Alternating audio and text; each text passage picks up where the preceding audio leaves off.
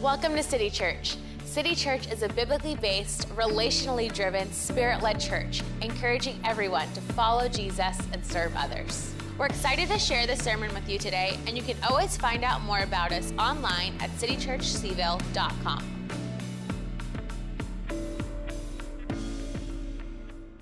12 days till Christmas. 12, mixed response, mixed reaction to that. 12 days to Christmas. How many of you are all prepped and ready, wrapped, purchased, ready to go? No? How many of you have not even, you didn't even know it was 12 days till Christmas until I just mentioned it and your stomach went, oh, goodness. Well, anyway, Christmas is coming and it's an exciting time of the year. And I know pastorally, it's always a great time where we get to really focus on the person of Jesus and why he came. And this morning's no different. And so this morning I'm continuing in the sermon series entitled Incarnation. And if I had to subtitle it, I would title it Joseph and Mary's Son. Joseph and Mary's Son. But each week I make sure we review the definition or the working definition of incarnation as we talk about God taking on flesh. And we find that incarnation in Webster's is titled this way: incarnation, invested with bodily and especially human nature and form. That's what incarnation is, invested with bodily and especially human nature and form. Now, what we're going to do this morning is we're going to read from the Gospel of Matthew. We're going to begin reading in chapter 1, verses 18 to 25. And it's very interesting to note that the Gospel of Matthew is the first gospel. It's the first book of the Newer Testament. And right out of the gate in the Gospel of Matthew, we begin to read about this child who will step into the world and is extremely singular and unique. We read about this right as you crack open the Newer Testament. So what I want us to do, as we've been doing the past several weeks, I'm going to ask that you would read out loud with me the scriptures, because there's something about reading the scriptures out loud that I think helps to kind of place it in our heart. So are you ready? Are we ready? All right, let's read. This is how the birth of Jesus the Messiah came about. His mother Mary was pledged to be married to Joseph, but before they came together, she was found to be pregnant through the Holy Spirit. Because Joseph, her husband, was faithful to the law and yet did not want to expose her to public disgrace, he had in mind to divorce her quietly. But after he had considered this, an angel of the Lord appeared to him in a dream and said, Joseph, son of David, do not be afraid to take Mary home as your wife, because what is conceived in her is from the Holy Spirit. She will give birth to a son, and you are to give him the name Jesus, because he will save his people from their sins. All this took place to fulfill what the Lord had said through the prophet: the virgin will conceive and give birth to a son, and they will call him Emmanuel, which means God with us. When Joseph woke up, he did what the angel of the Lord had commanded him and took Mary home as his wife. But he did not consummate their marriage until she gave birth to a son, and he gave him the name Jesus. Now, last week I preached from the Gospel of Luke.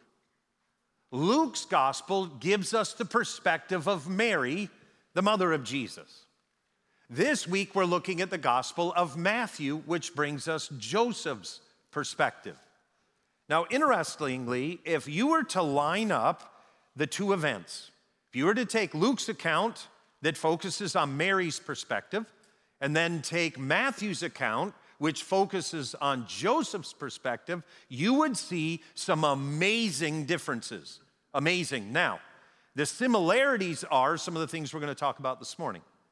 But the differences are quite profound. First of all, Mary gets excited, she's joyful, and she even sings a song. Joseph never says a word. He never utters a sound. Nothing. Mary talks, sings. Joseph, nothing. The other thing that you would notice is that if you were to put them side by side, again, there's some common things that are very factual about Jesus. Again, we're going to deal with some of those in a moment. But what you would discover is if you put them side by side, whereas Mary is outward, Joseph tends to be inward. He's introspective. You get the sense that he is thinking, that he is somber, and he's introspective. Now, with that in mind, it is true that Matthew tells the exact same incarnation story that Luke does, but because of kind of the temperature of it and the way the story goes with Joseph, I want us to be somber, introspective, and very thoughtful about what the angel says. I want us to do that. Now, it's no mystery that a husband and wife can enter into the same experience and leave with different perspectives. I've been married for 30 years, and it is astounding to me as a husband how I can walk into an event and Franny can be there by my side, and her response is the polar opposite of mine. Never ceases to amaze me. And that's not really about gender differences, it's just about life, how she receives and perceives things similarly. Now, at the outset, some would say that's the difference between Mary and Joseph's response. And what I would say is that's not true. It's not true. What is true here is the fact that the angel of the Lord, or the Lord, it's positioned as both in the dream, that the Lord or the angel of the Lord brings about specific things that Joseph has to deal with. He's got to deal with them. He's got to be introspective about them. He's got to be thoughtful. And the angel tells him what he needs to know. Now, the first thing that is mentioned is in Matthew chapter 1, verse 20. The scripture tells us that the Lord comes to Joseph in a dream and says, "What is conceived in her is from the Holy Spirit." In other words, he knew she was pregnant. He knew it. And the angel's letting him know how the conception happened. Now, if you remember from the Gospel of Luke, the angel told Mary prior to it happening. Joseph's finding out after the fact. Now, what we discover is that the Lord, or the angel of the Lord, comes to Joseph and says, "Look, you know Mary, she's with child, and Joseph, what you need to understand is most likely this is the case. What she's been telling you is true. You haven't believed her. She knows she's conceived, and the angel told her it was the conception of the Holy Spirit. And now, Joseph, you need to know what she's saying to you is true." But the other thing we need to be aware of, and this is where I want us to be introspective and extremely thoughtful. First of all, this child's conception is actually the work of the Holy Spirit. Now, please know that the work of the Holy Spirit's not foreign in Judaism. It's found from the creation story in the book of Genesis, chapter 1, throughout the Older Testament. But the claim that the Spirit of God has now conceived a child is crazy. You got to know this. You imagine if you're Joseph and you're sitting there and this data is uploaded to you. This is crazy. You're familiar with the work of the Holy Spirit in creation, the work of the Holy Spirit with Israel. But now all of a sudden you're being told that the girl you're engaged to has conceived by the Spirit. I don't care who you are, that's crazy. It just is, it's crazy. But also know that in that, there's the announcement of the incarnation. Joseph, Mary's son, is the incarnation of God. He's conceived of the Holy Spirit. And oh, by the way, one of the reasons why I personally think the Gospel of Matthew is first in the Newer Testament instead of Mark or John is here's why. You get to the end of the Gospel of Mark and you think to yourself, wow, What's the deal with this guy? You get to the end of the Gospel of John and you think, wow, what's the deal? And you never knew about the incarnation. You never knew about how he was conceived. I think that's why Matthew's up front, because you begin there, and then when you get to the end of the Gospel of Matthew, you're constantly thinking about this guy's like no other guy. Look, all of us who are parents, who have children, we've either experienced this ourselves or we've been in the company of other parents where there's a child that's exceptionally gifted, whether it's athletically, musically, theatrically, whatever it is, just extremely gifted. And as parents gather around and they look at the trajectory of that child, guess what parents ask each other? You know, is there some secret? Like, your kid just whooped my kid on the soccer field. And you need to like fill me in. Like, what have you done? Like, what about your child? How come your child? And as parents, if that ever happens to us, we always accept more of the credit than we should.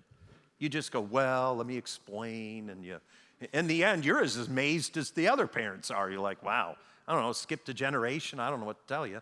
But the idea is that when you look at the trajectory of Jesus, if the Newer Testament began with the Gospel of Mark that never tells us about the nativity, you'd get to the end and you'd go, what? What about him? So the Newer Testament begins with the first story of Jesus being this: he's conceived of the Spirit of God. He's conceived of the Spirit of God. That's where his story begins. Now, you also have to understand that when Matthew is writing to Jews, and he's a Jew, that the stories of God's intermingling with humans and having babies aren't rare. Greek gods are conceived this way.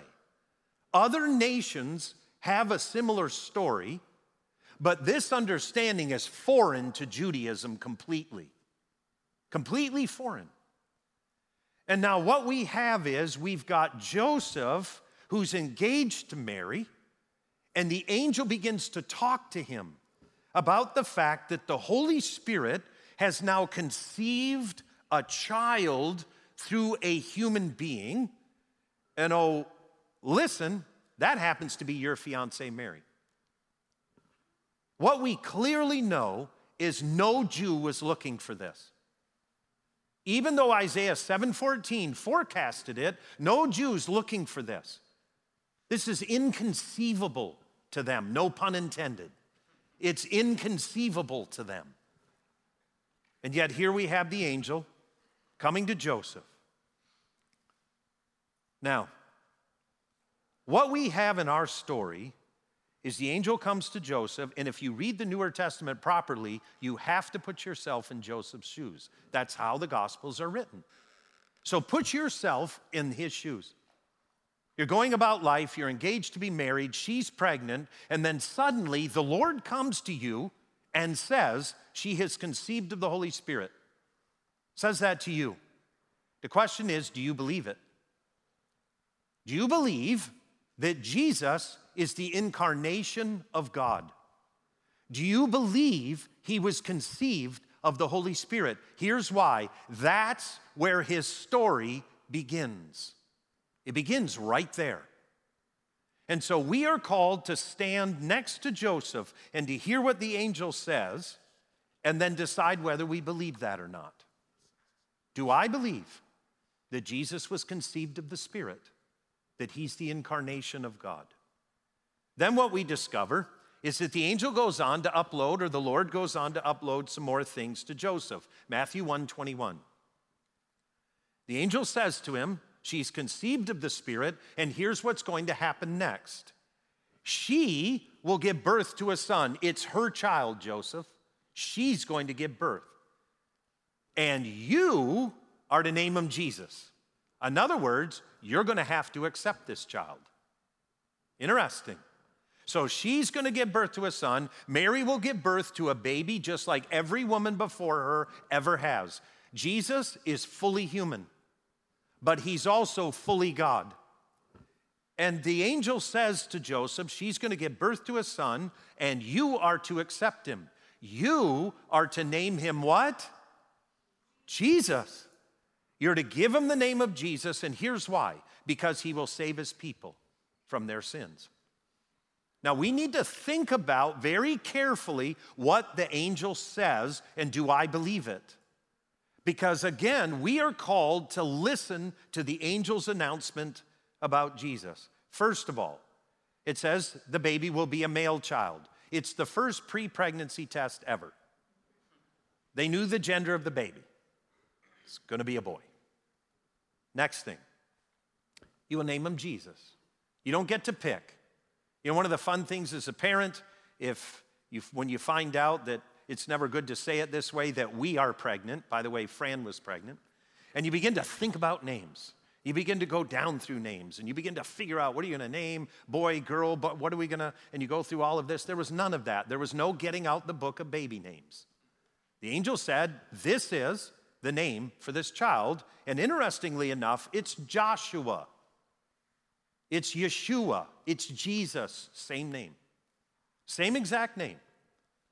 And so if you look at the text, you discover that Jesus, Yeshua, and Joshua are taken from the Hebrew word or verb yasha, that means to deliver, save, or rescue.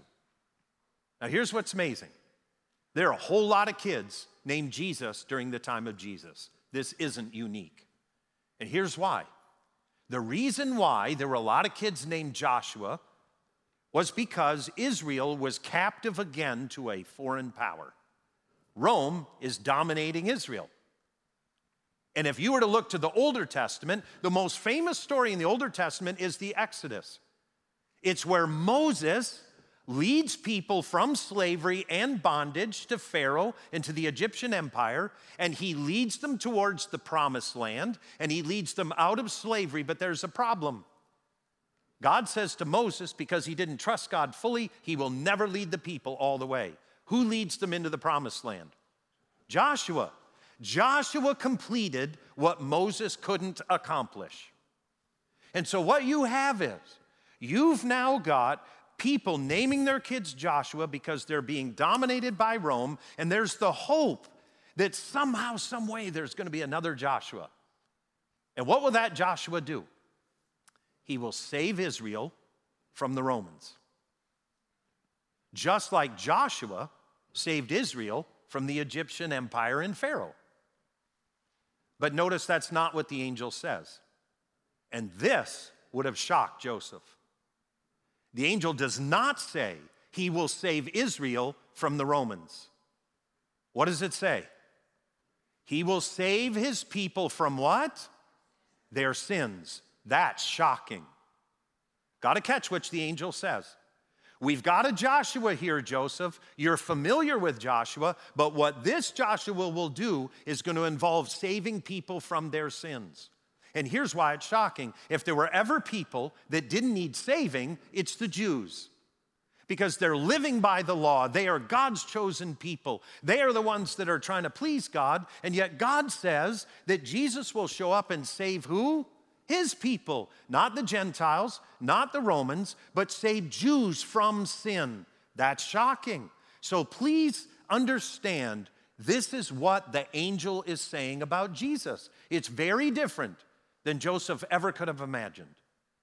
But here's the good news. If you're in sin, he's here for you. If you acknowledge that you've sinned, he's here to save you. He came to save anyone that would acknowledge, I'm a sinner and I'm stuck and I need a Savior. What the angel is telling Joseph is so much greater than what Joshua did for Israel in the book of Exodus.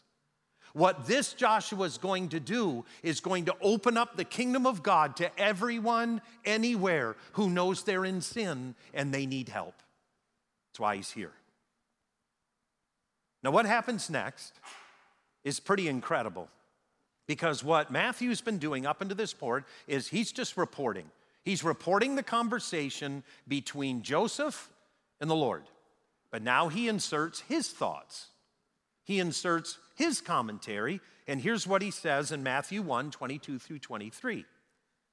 He writes, all this took place to fulfill what the Lord had said through the prophet. The virgin will conceive and give birth to a son, and they will call him what? Emmanuel, which means God with us. Emmanuel is a Hebrew term that is two words put together. Emmanuel, which means with us, and El, which is the Hebrew word for God, one of the Hebrew words for God. Put it together, you get Emmanuel, God with us. But if you were to read in Isaiah 7:14, the prophecy that Matthew quotes there, the prophet says something else. Here's what he says. He says, this will be a sign to you. Look for this sign, and when you see it, you know God's up to something. And here's what the sign will be. A virgin is going to conceive. And when you see that sign, what do you know? Emmanuel, God with us. Now, I've been guilty of this as well. But oftentimes, as followers of Jesus and people who read the Bible, we get hung up on the fact that she was a virgin. And it is a big deal. The text talks about it. But you know what the purpose of a sign is? Is to point to something else. So the fact that a virgin has conceived is not the point. It's just the pointer. It's just the sign. All theologians reference signs in the scripture this way. It's when you have a dog and you point at something, what does the dog look at? Your finger. We have a blue tick coonhound. My daughter Jackie rescued her. Jackie loves the dog more than me. I said to her once, if, Banks and I were in a boat, you could only save one of us, who would you save? She said, don't ask. So the dog's very important to her. Now, I have the dubious distinction of walking the dog every night at 10 p.m. She comes and looks for me at 10 p.m., and I take her out and walk through the neighborhood every night at 10 p.m. But if we're out there, and I want Banks to look at something, and I point at it, what does she look at? My finger. And so I'm going, no, over there. The raccoon is over there. And she just goes like this every time I point. What I'm trying to do is to get her to look at something. And when the virgin conceives and gives birth, that's a pointer. And it's pointing to this, Emmanuel, God with us. So whenever you hear about a virgin conceiving, Isaiah 7:14 says, that's the pointer. And what it's pointing to is all of the human race will be able to say from that event on, God is truly with us. God is truly with us. Now, how do we put feet to our faith? How do we look at what we've learned and what the angel has brought to Joseph? How do we put feet to our faith? Well, Joseph shows us. In Matthew 1:24, it says this, when Joseph woke up, he did what the angel of the Lord commanded him and took Mary home as his wife. In other words, he believed. He believed that Jesus was conceived of the Holy Spirit. He believed that Jesus was Joshua, who had come not to set Israel free politically and economically and militarily, because, oh, by the way, you can be free politically, economically, and militarily and still be in slavery to sin. And so he believed that his Joshua, his son, would come into this world to save people from their sins. So the idea was Joseph believed it. So he takes Mary home. Now here's what's so important and what I want to say next. I meet people who will say to me, Pete, I believe in Jesus, but I don't want to believe the supernatural stuff. I'm uncomfortable with that. TJ, Thomas Jefferson, who we all love, he took his Bible and he cut out everything supernatural. The end of his Gospels has Jesus in the tomb, not resurrected.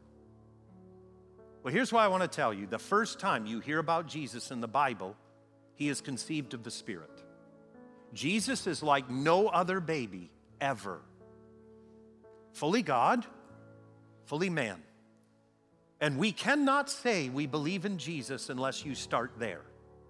If we don't start there, Jesus isn't Jesus. He's not Joshua. He's not Yeshua. He's just another kid that was named by that name. But it begins, the gospel story of Jesus, the good news of Jesus begins at Christmas, and it begins with this announcement. He was conceived of the Holy Spirit. He is Emmanuel, God with us, and you can only say he's Emmanuel as if he's conceived of the Holy Spirit. The two are intrinsically linked. And so I would challenge us, even encourage us, that we'd be a group of women and men who believe this, because that's who Jesus is. The encounter between the angel and Joseph concludes in Matthew 1:25. And the gospel tells us some interesting things. But he did not consummate their marriage until she gave birth to a son. And he gave him the name Jesus. In other words, he believed. He believed this kid really is that. So he gave him the name. But notice what the text tells us. That eventually, Joseph does consummate the marriage. And the Newer Testament does tell us that Jesus has brothers and sisters. In other words, Mary and Joseph had a normal marriage, but not at the beginning. At the beginning, it's different. And the gospel wants us to know that. The gospel wants to be clear that this child was conceived of the Spirit, not of Joseph. But after he was born, Joseph named him Jesus because he believed what the angel had said about this boy. Would you stand with me as we close? As we close out our time, it would be malpractice for me as a pastor, as we close, to not ask you the question, what do you believe about Jesus? Do you believe he was conceived of the Holy Spirit through a virgin? Do you believe that? And maybe this is the first time you've ever considered it. You've never even really thought about it before. As we now move towards prayer, I'm going to encourage us to close our eyes, to leave our hearts open. And maybe you've been one of those people that has said, yeah, I want to believe in Jesus, but the supernatural stuff, it just... Well, Joseph is your example. Joseph embodies your calling to believe that. And so as we stand in front of the announcement of the angel to Joseph, and you, for the first time, are ready to solidify what you believe, or for the first time to truly believe in Jesus being the incarnate Emmanuel, God with us, please pray this prayer with me. A prayer that would go something like this. Jesus, I don't know everything there is to know about who you are, but what I've just heard, what I've just read, I commit in faith to believe that it is true. That Jesus, you truly are the incarnation of God in this world. You were conceived of the Spirit through a virgin. And that begins the trajectory of who you are to me. So Jesus, in this moment, forgive me of my sin. You've come into this world to save people from their sins. Please save me. Forgive me. Cleanse me. I repent of my sin. And I ask that you would be my Joshua, my Jesus, and that you would save me. And I pray this, and I believe for this now, in Christ's name, in Jesus' name. Amen and amen.